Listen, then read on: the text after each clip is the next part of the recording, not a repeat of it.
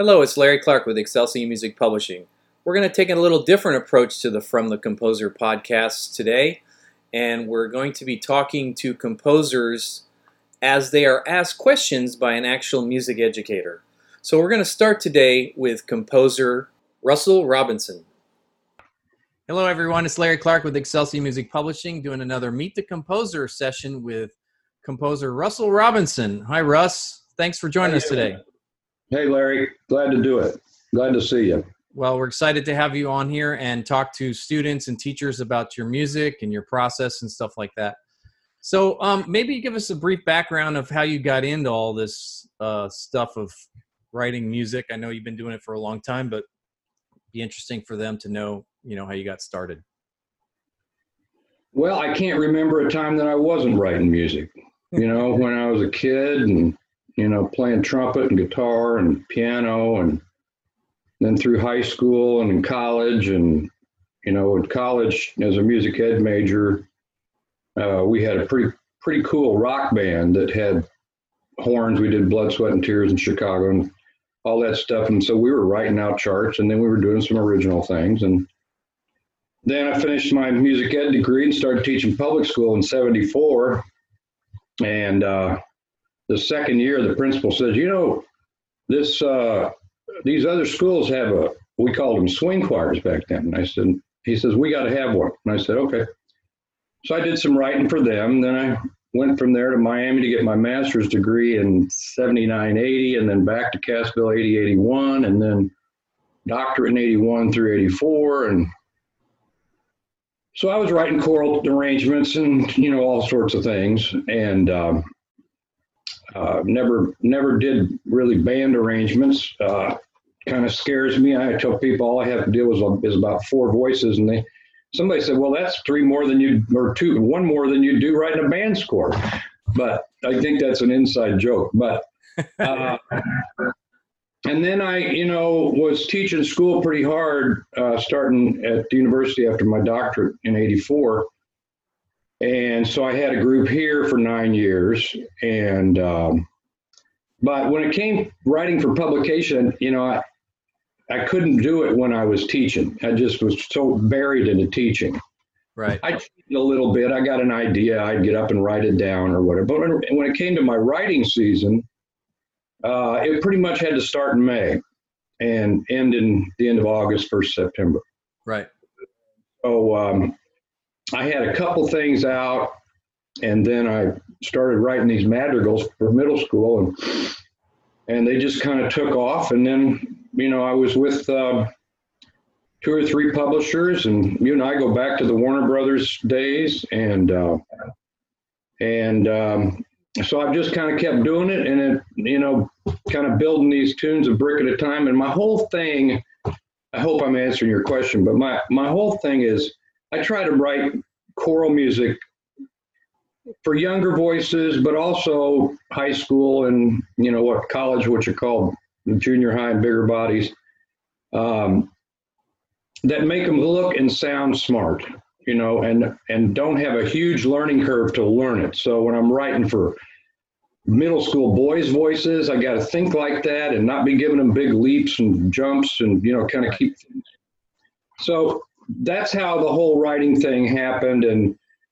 And one further thing, I never wrote for money. I wrote for necessity. I'd see or hear a not too good choral arrangement, something that was out of range at a festival I was judging or working with, and I go, you know what? There's a better one than that. Yeah. And when kids have to struggle for a long time just to get the notes, it's probably not the right piece for that particular group. Right. So I tried to write music that was easily accessible and didn't take a whole lot of time to learn. Then they can make music for the rest of the year. So that's kind of my deal.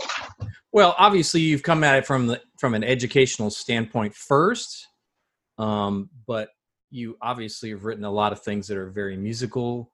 And like you talked about the madrigals and the things that are, transcriptions from other choral works that you've made more accessible for people. That's been, as I know, and it's been highly successful, and people appreciate that and need that. So that's really cool. So when did you actually get the first stuff published? Well, when I was at the University of Miami, we had summer choral camps. And so I think this was the first piece I had published. I can't remember, but it was one of the first. And we had Larry Lappin, my good buddy at Miami. He did the high school jazz section, but then there wasn't one for middle school because they kind of thought they weren't old enough to do jazz. So I wrote a piece called "How Old Do You Have to Be to Sing the Blues?" And the hook line is, "I think I'm old enough." And cool little piece. And it got published by Bernie Fisher way back in the day. This must have been 1978, 9, something like that. Yeah. That was probably the first piece. But then when Alfred published Sally Albrecht and I were doing summer workshops, and I said, I'd like to write something. I'm doing the Delaware Middle School All-State next year, and I'd like to write something for them. Well, and that was 1992, 3, something like that. And there was just a lot of trite stuff for middle school. There wasn't a lot of rich, because it was too hard. It was written, the arrangements were too hard. Right. Overgeneralizing. I got people that got their truth too. This is the truth according to me. So, right. But I wrote "Sing Me Enchanted," the Morley Madrigal, original 5-part, made it 3-part, dedicated to Delaware All-State. And the thing, after much consideration, the publisher said, "We'll publish it," and it went off like a bullet. I mean, it went. I'm convinced that if things do well out of the chute, they're probably going to have a shelf life. Other people are going to say, "Hey, I did this piece. Hey, how about this piece?" Or if it's on a festival, right. I get a real kick out of doing these festivals. I was doing them up until, I did first week of March, second week of March. Now everybody's shut down. Right. But a real kick to have middle school or high school kids doing my music, and like I said, looking and sounded smart because the arrangement is something they can sing and sing well. So, but that was kind of the start. And then from there, went to some pieces of Warner Brothers, and then Carl Fisher, and now Excelsior, excuse me. Yeah. So I've never been a one publisher guy. Our good friend Bob Dingley, back in at Warner Brothers days, I talked to him about it. He said, we'll do an exclusive with you. And he says, but I just don't think it's the right thing for you. Yeah. And I thought, well, here's the publisher telling me he would rather I wouldn't be exclusive. And he goes, because you've got different pieces that fit different publishers. Yeah. So, and I've never, been interested in the publishing business on the other side. And I'm so happy for you that you're doing this, because your reputation in the publishing business has always been great. Thank you. But, and then the self-publishing thing, there's a lot of people doing that. I haven't got time for it. It takes me long enough to write a good arrangement, get it ready for a publisher, get it accepted, and then move on and let them record it and sell it and publish it and, advertise it and that kind of thing. So, right. I'm happy just to, and I don't write, again, I don't set out to write X amount of pieces, but I love writing because every once in a while I hear kids singing this and they sound pretty neat. So that's the fun part when you hear your own music played, right? Exactly. And sang. So how do you get started? Do you find a lyric that you're interested in doing, or a certain, well, I guess it depends if it's an arrangement or an original, but so just kind of tell us about your process. Yeah. Well, since I've, been writing quite a bit, I'm not saying quite a bit, some years it may be 10, 12 pieces. Some years it may be 20. I don't set out to write X number of pieces. I've only got so many notes in me in a year. My writing season now starts a little earlier. March, April, maybe a little February, but it always closes off in the middle of August. My publisher deadlines are usually September 1, because they got to get in the studio. They got to get this thing in print. We got to get the proofs going. So I don't want to be one of those writers that they're going into the studio and they're still working off the first draft. Right. So I try to get everything done. My goal is August 20th, because then I'm 10 days ahead of September 1, and my birthday is the 25th.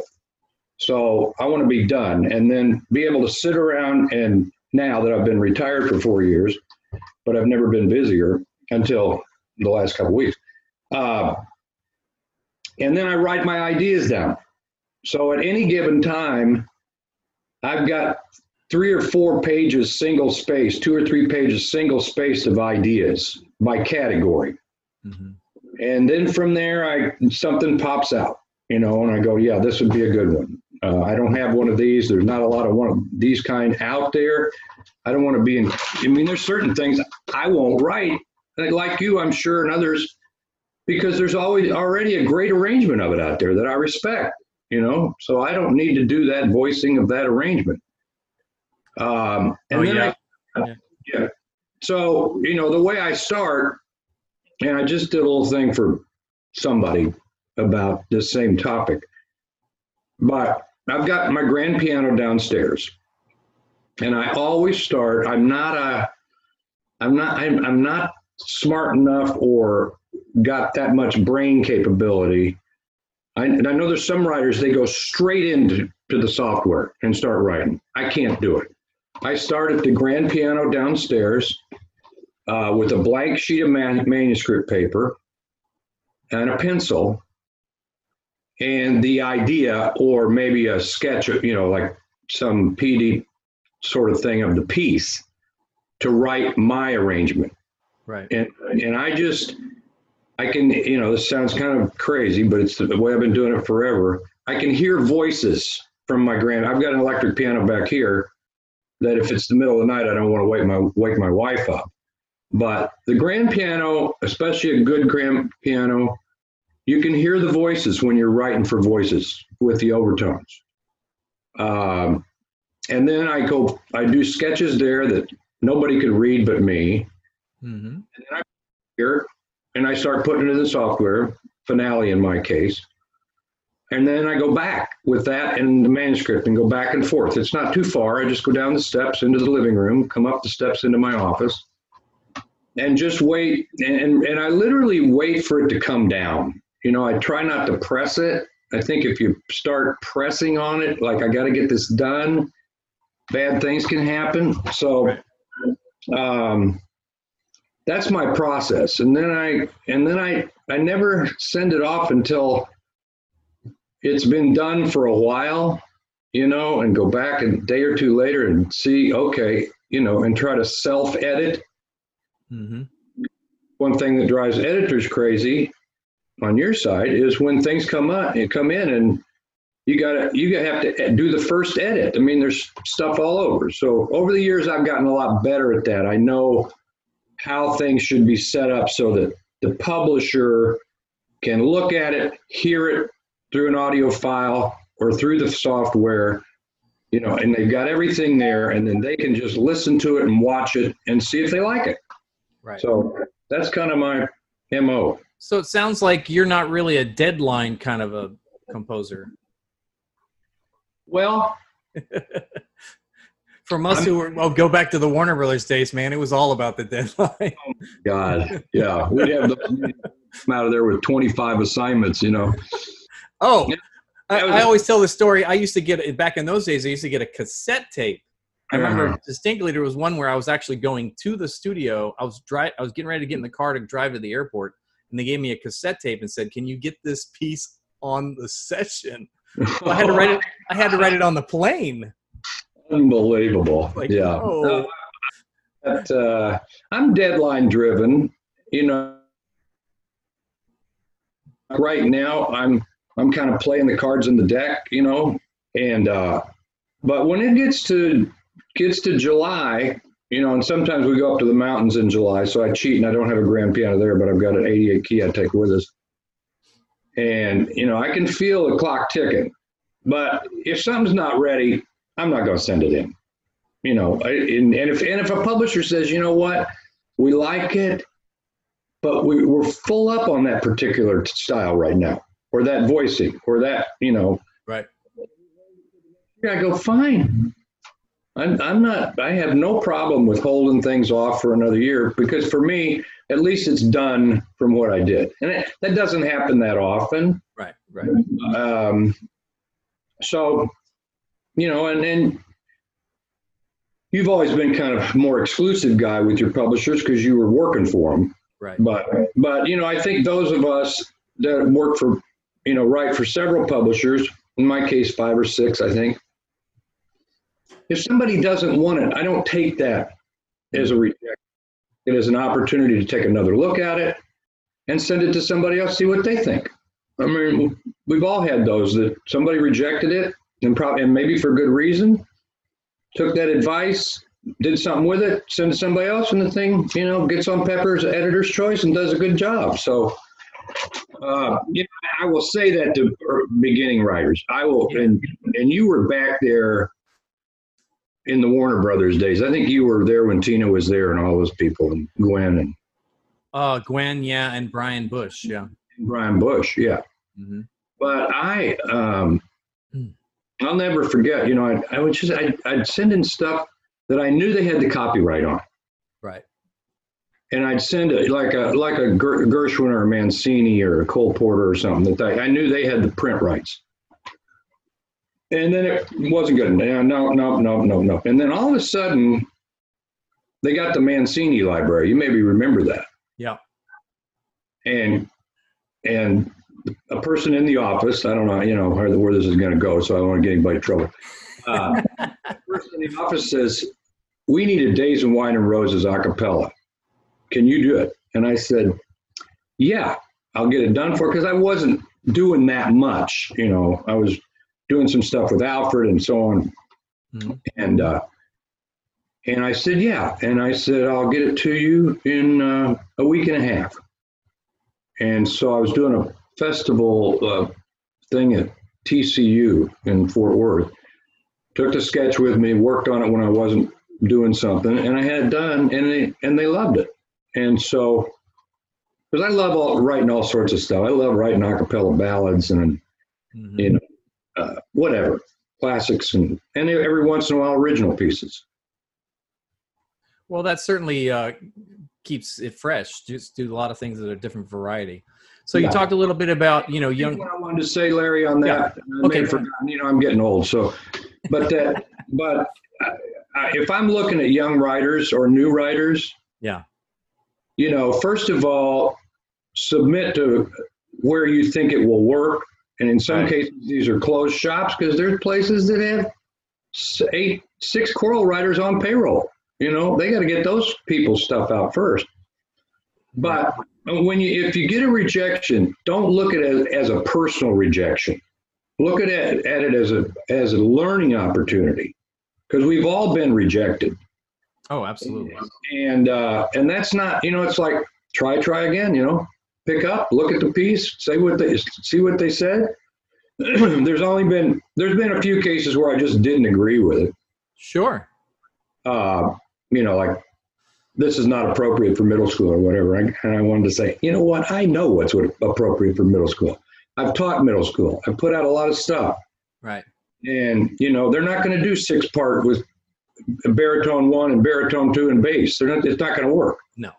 But, but that's their opinion, my opinion. But rejection is not a bad thing. Acceptance is a lot better, but, it's an opportunity for growth. Well, also, what I tell young composers is that it may not fit the style that company's looking for. And then also is the company, as is a reflection of the person who's actually picking the music. Right. And because they have to rely on their personal taste, their opinions, their sense of the market.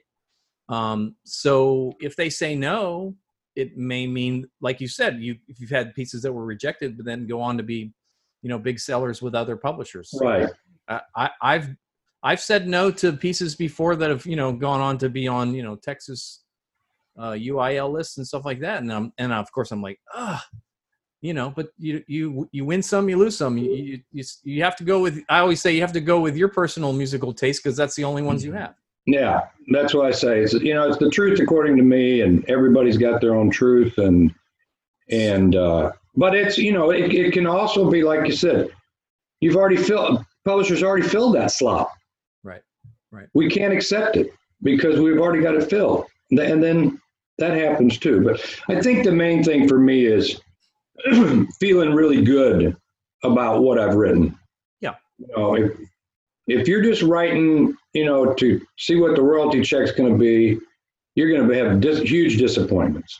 Totally. You got to write where you feel like this is really contributing to the choral art, in my case, at this level, or at this level, or at this level, in this style.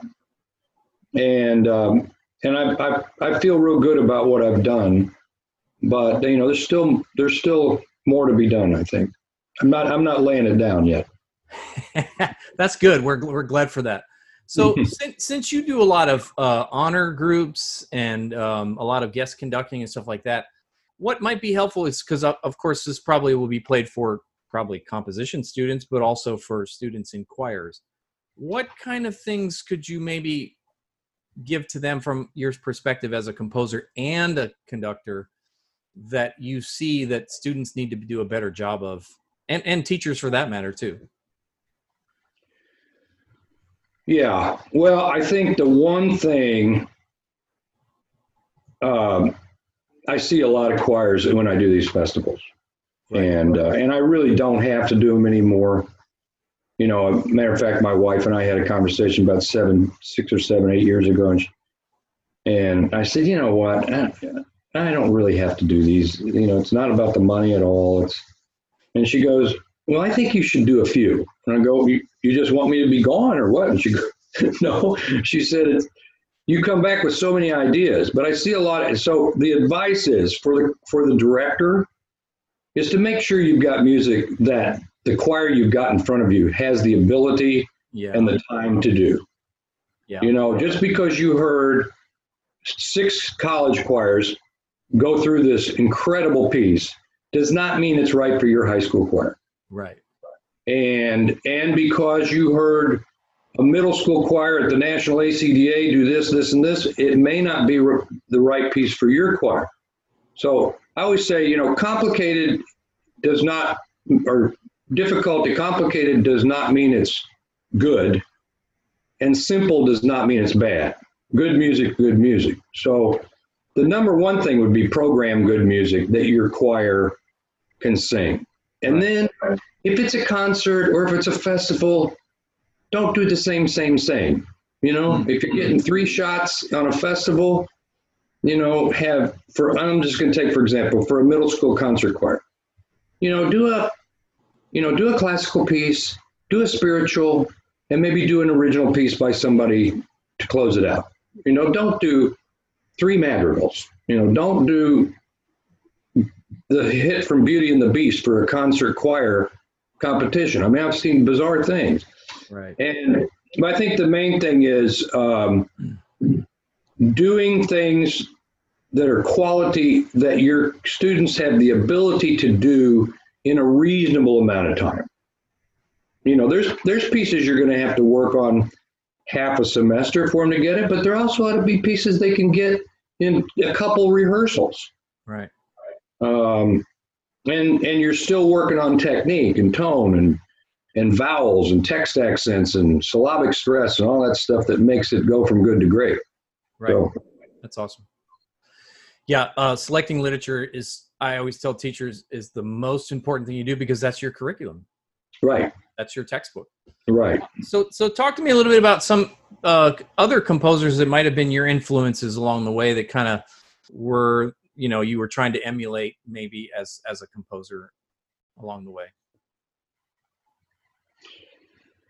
I know. Well, 1,000, right? You know, I really consider myself probably 75 to 80% an arranger, and the other percent a composer. You know, I don't sit at the piano that much saying, okay, I'm going to write a brand new piece today with brand new lyrics. So in my compositions, I've got to have a good text.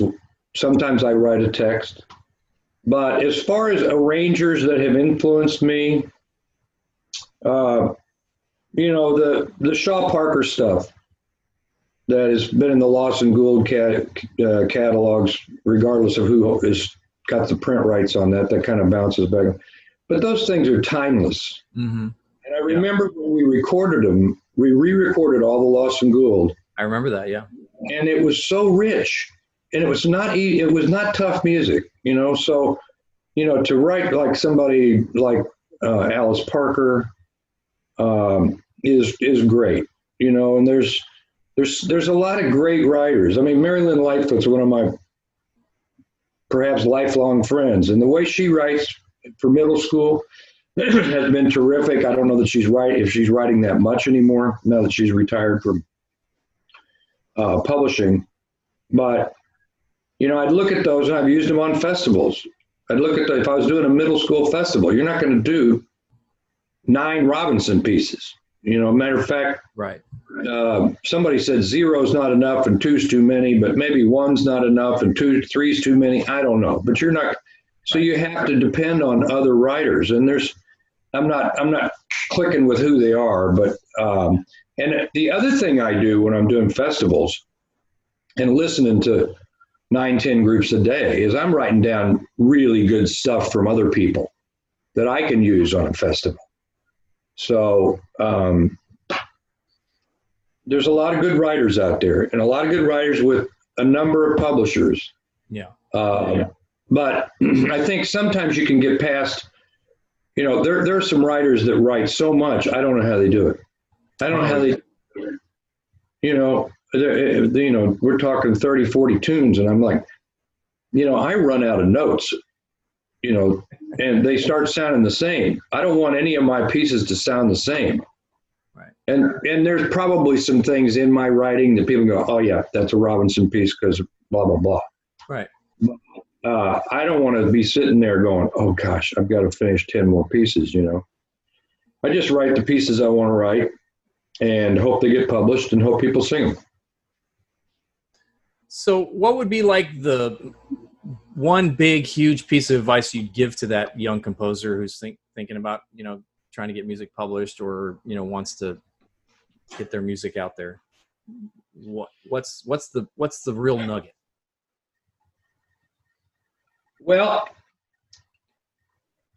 I do think there's a place for, I sat on a composer panel I think it was the last year I was at the university. So it must have been 2015, 2016, the Society for Composers International, which is this huge thing with classical or contemporary writers, most of which are employed by universities.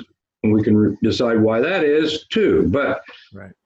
Most of them were composition people, some big names, and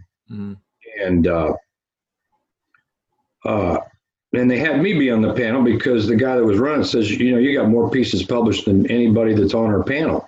So it came to, they were trying to kind of corner me a little bit, like, are you writing for musical expression and freedom, or are you writing for money? And I said, no, I write out of necessity. I want to write things that are going to sound good with whoever that age group is and whatever that choir is that I'm writing for. Right. So if you write really tough music, in the words of Sandy Feldstein, our good friend and mentor, God, I miss Sandy. But, you got to realize the more difficult it is, if you're writing school music, the more difficult it is, the less audience you're going to have, the less people are going to be able to do it. Right. And I respect those writers that are pushing the envelope, but pushing the envelope in a way that people can still sing it. Yeah. But I would look, if I was starting over and I didn't have this opportunity when I started, because we didn't have the internet, we didn't have, J.W. Pepper, and we didn't have, online, and we didn't have all the access. Oh yeah. People have it made right now. Oh yeah, it's crazy. I think if I was going to give a trade secret on this about, young writers want to do it. If you want to write for middle school, I'd go to J.W. Pepper and see what they've got for middle school. And then see what they've got that's editor's choice. Not that means it's the greatest piece in the world, but it does mean that a panel of people thought it was pretty good. Good. Right. And I would go to, the voicings. In middle school, it's probably going to be 3-part mixed, or it's going to be SAB. Right. Or if you want to write a women's piece, plug in SSA or SSAA. If you want to write an elementary piece, plug in SA or 2-part. See what other people are doing. And then decide whether you want to do original stuff, which I don't think I would ever want to do all original stuff. I still think there's enough classics out there, classics both in texts and in literature, from the Renaissance on forward, that can be arranged for the voicings you want it to do. Right. And in some cases, there's instrumental music that has everything but text, Right. Public domain instrumental music, from Mozart on up or before, that you could take that beautiful melody and make a choral piece out of it. And you know what? It's public domain. You can't just go out and arrange Misty. It's still under copyright. If you're with a company that can do that, or somebody wants to pay enough for the rights, and most of the time they don't. No. There's enough of those arrangements that have been done. Mm-hmm. Every once in a while, somebody will come to me and say, "Can you do this?" And I'll say, "Yeah, I'll give it a shot." But don't have your head in the sand, and it will really help your writing when you see what other people are doing, and you go, "Wow, that's a really good piece." Why?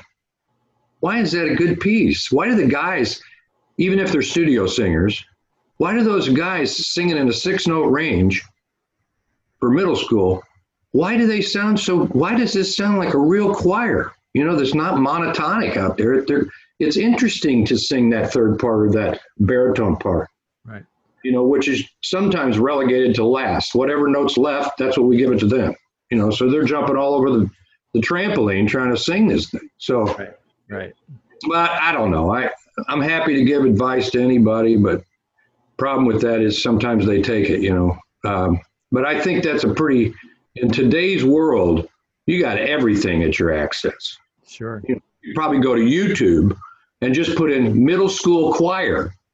You're probably going to have 500 YouTubes that it's X middle school choir, Y middle school choir, and listen to what they're doing. If they sound good, look into that and say, "Wow, that's a great piece. How could I do something like that?" Looking at other people's music is the best way to go. See what works. And then in your mind go, well, why? Well, maybe it's the way it's scored, whatever it might be. It works. So just trying to make that happen. So how about share with us your ultimate musical moment where you maybe got to work with the certain kind of choir or a certain musical personality, or just a story about what was one of the highlights of your career. Well, I know there's probably a lot, but I'm thinking about 3 weeks ago, before this was actually the first Tuesday in March, before all this hit, the second week or third week in March. But I had the chance for the second time to hear Renee Clausen's Concordia Choir here in Gainesville. And the next night they were singing at ACDA in Mobile. And you talk about a person I admire, not only in his writing, but his conducting.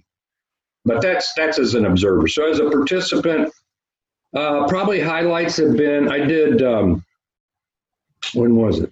2012. I did Schubert Mass in G with professional soloists and orchestra and about 300 voices at Lincoln Center. Wow. And premiered my De Profundis, which is in the Lawson Gould catalog. And our good friend Carl Stroman wrote the orchestra part for it. And then I went back 2 years later and did Mozart Solemn Vespers, and the producer happened to say, "We want you to close with that same piece. It's a hit. It's a great closer." It's like 5 minutes. I mean, it's not, but I'm not going to make a concert out of it. And then last year, May of 2019, I had gotten a call from one of the producers in New York. I'd never worked for him before. It was DCINY, and I've worked for other ones. And they mainly do choral and choral orchestral stuff. And they had talked to me 2 years before that about doing a concert of my music with middle school, because not too many people do middle school at Carnegie Hall. I mean, a few. Right. And especially not do one composer's deal, but that was their request. They said, we know you got a lot of different kinds of middle school choir pieces, and you got a lot of pieces out. I think I'm at over 500, like 520. I don't know. I hadn't counted them in a long time. And about 2 years ago, I had to write something for somebody, and I still had over 300 in my bio. And my wife said, have you counted these lately? Anyway, but so they threw out the net and the advertising. They said, well, we got to have 200 to make it work with the numbers. It was just piano and choirs. So they called me in April 2018. They said, we got a problem. We got 350 people signed up, and we only have room for 200 on stage at a time. So you're going to do 2 choirs back to back. And that was a kick. It was a lot of work. I don't know, it makes you kind of think, have I still got the energy to do this? I did then. I might have another one in me. But it was a real highlight because I made sure that each choir had the same style of piece in the same program, only it was a different title. Right. So start with a madrigal, go to a classical, go to a soprano alto piece, go to a TB piece, go to an African piece, go to a jazz piece, and then a closer and an original closer. And so that was really a kick. And and we go back. I mean, working with people like Bob Dingley and Sandy Feldstein, and getting to meet and record Dave Brubeck's music. I mean, yes. that was a true highlight. I've had a good ride, and I'm not done yet. So no. That's why it's really why I retired in 2016 from the university. It was 32 years, and I was able to retire financially even before that. And I just said, you know what? I'd rather go out here rather than, and I've seen a lot of my colleagues do that for whatever reason. And some of them, it's because it's their whole life. Their whole life is that, and they can't. My buddy Charles Hoffer, who was my mentor he was my boss for 10 years, and I was his boss for 20. One of my soulmates. I spoke the eulogy at his funeral. He retired, I think, at 81 and died at 83. But I remember for about 6, 8, 10 years before that, he says, Russ, I just don't know what I'd do if I didn't go to the university and teach. I said, you know what, Charles? If anybody deserves it, you teach as long as you want to. Right. And, luckily he was there with me and until my last 2 years. But I felt very good about when I walked out. It takes a while to get, used to not going into the office and teaching students. And I miss teaching students a little bit. I try to get opportunities to do that other ways, but every day at the university, and no more faculty meetings, and no more curriculum revisions and all that good stuff. But anyway, it was a good ride. Well, so that leads to my next question, which was, what kind of things what kind of things do you do outside of music that people might not know, like hobbies or things like place you like to go, whatever? Yeah, well, Brenda and I have had a lot of opportunity to travel for fun. It's kind of nice to just do things for fun. And, last year we went out to Tahoe, and we went to Germany on a Rhine cruise, went to South America in January. And so we like to travel. Right now, we don't see any travel in the foreseeable future, but I think, give it actually no it needs. I also like to fish a little bit. I've got a place, I don't have a place, but I got a place that I go rent, and I don't want to own anything really like that. I found it's much more financially feasible to go rent something and walk away from it, which is what we do up in the mountains. But so that, and then I've got a little recording studio here in my office, and I've got the PreSonus stuff, but I'm really not into it. I've got the software, but I've got Fostex 16-channel digital 16-track, and so I guess this fall I made one. I make albums, CDs for my family and very close friends, because these are kind of intimate things, but it's really fun to do like a Christmas album, and play piano and guitar and the bass, and I've got an electronic drum set over in the another bedroom.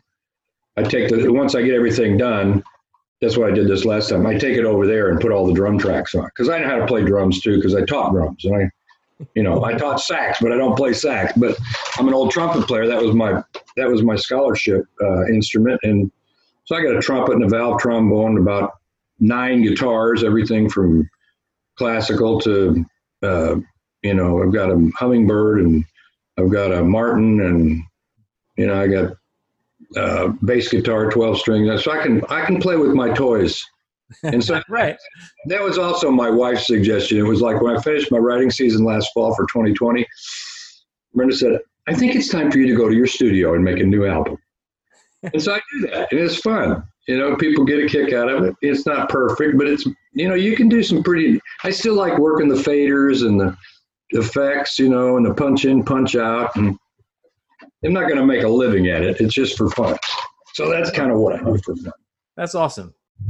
Well, any final words before we wrap this up about anything in particular, composition, choral music, whatever? Well, I'd say maintain your friendships. It's a small world, the publishing world. I don't care how many publishers there are that are doing educational choral music or band music or whatever. It's a small world. Everybody knows everybody and pretty much knows everything everybody's doing in a way.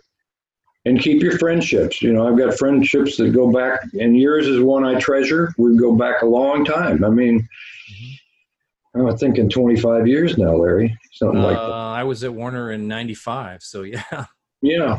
And and keep having people you can ask for advice. Or, well, here's a piece. What do you think about it? And whether you're a starting off writer, you've got mentors. Really get your mentors going. If you're in college, and you want to get published, talk to those theory composition teachers, and all that stuff folds in. I taught part writing and parallel fifths and all that, and all those transpositions and all that, but it all comes together. Right. It's there's some of it, the French, Italian, German sixth. I haven't thought about those in a while, but and the other thing is trust your ears. Your ears are everything when you're writing. And if you hear something that's not quite right, don't try to shoehorn it in there. Right. It's got to be.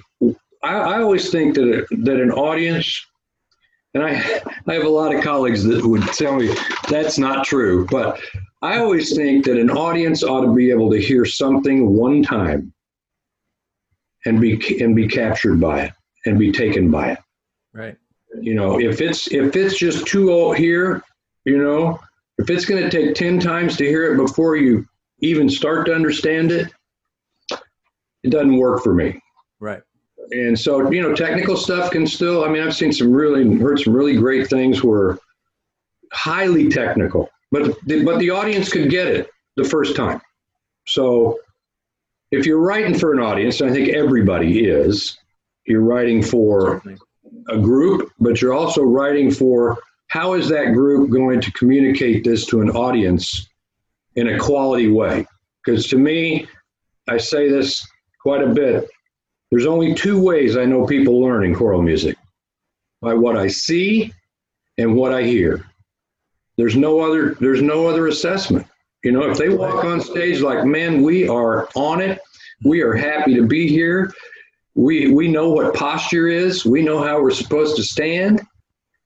Before they open their mouth, they've been impressive. Right. And then they sing an impressive performance of a piece that they can do and that the audience can understand, it doesn't get any better than that. So those are the things I still think about a lot. Well, Russ, thanks for taking the time to talk to us today and helping teachers out with some distance learning things that they can use. We certainly appreciate it. Thank you so much. Thank you for listening to another episode of From the Composer. If you want to hear more of these podcasts, please subscribe or go to the Excelsia Music website at excelsiamusic.com. I'm Larry Clark. Thank you for listening.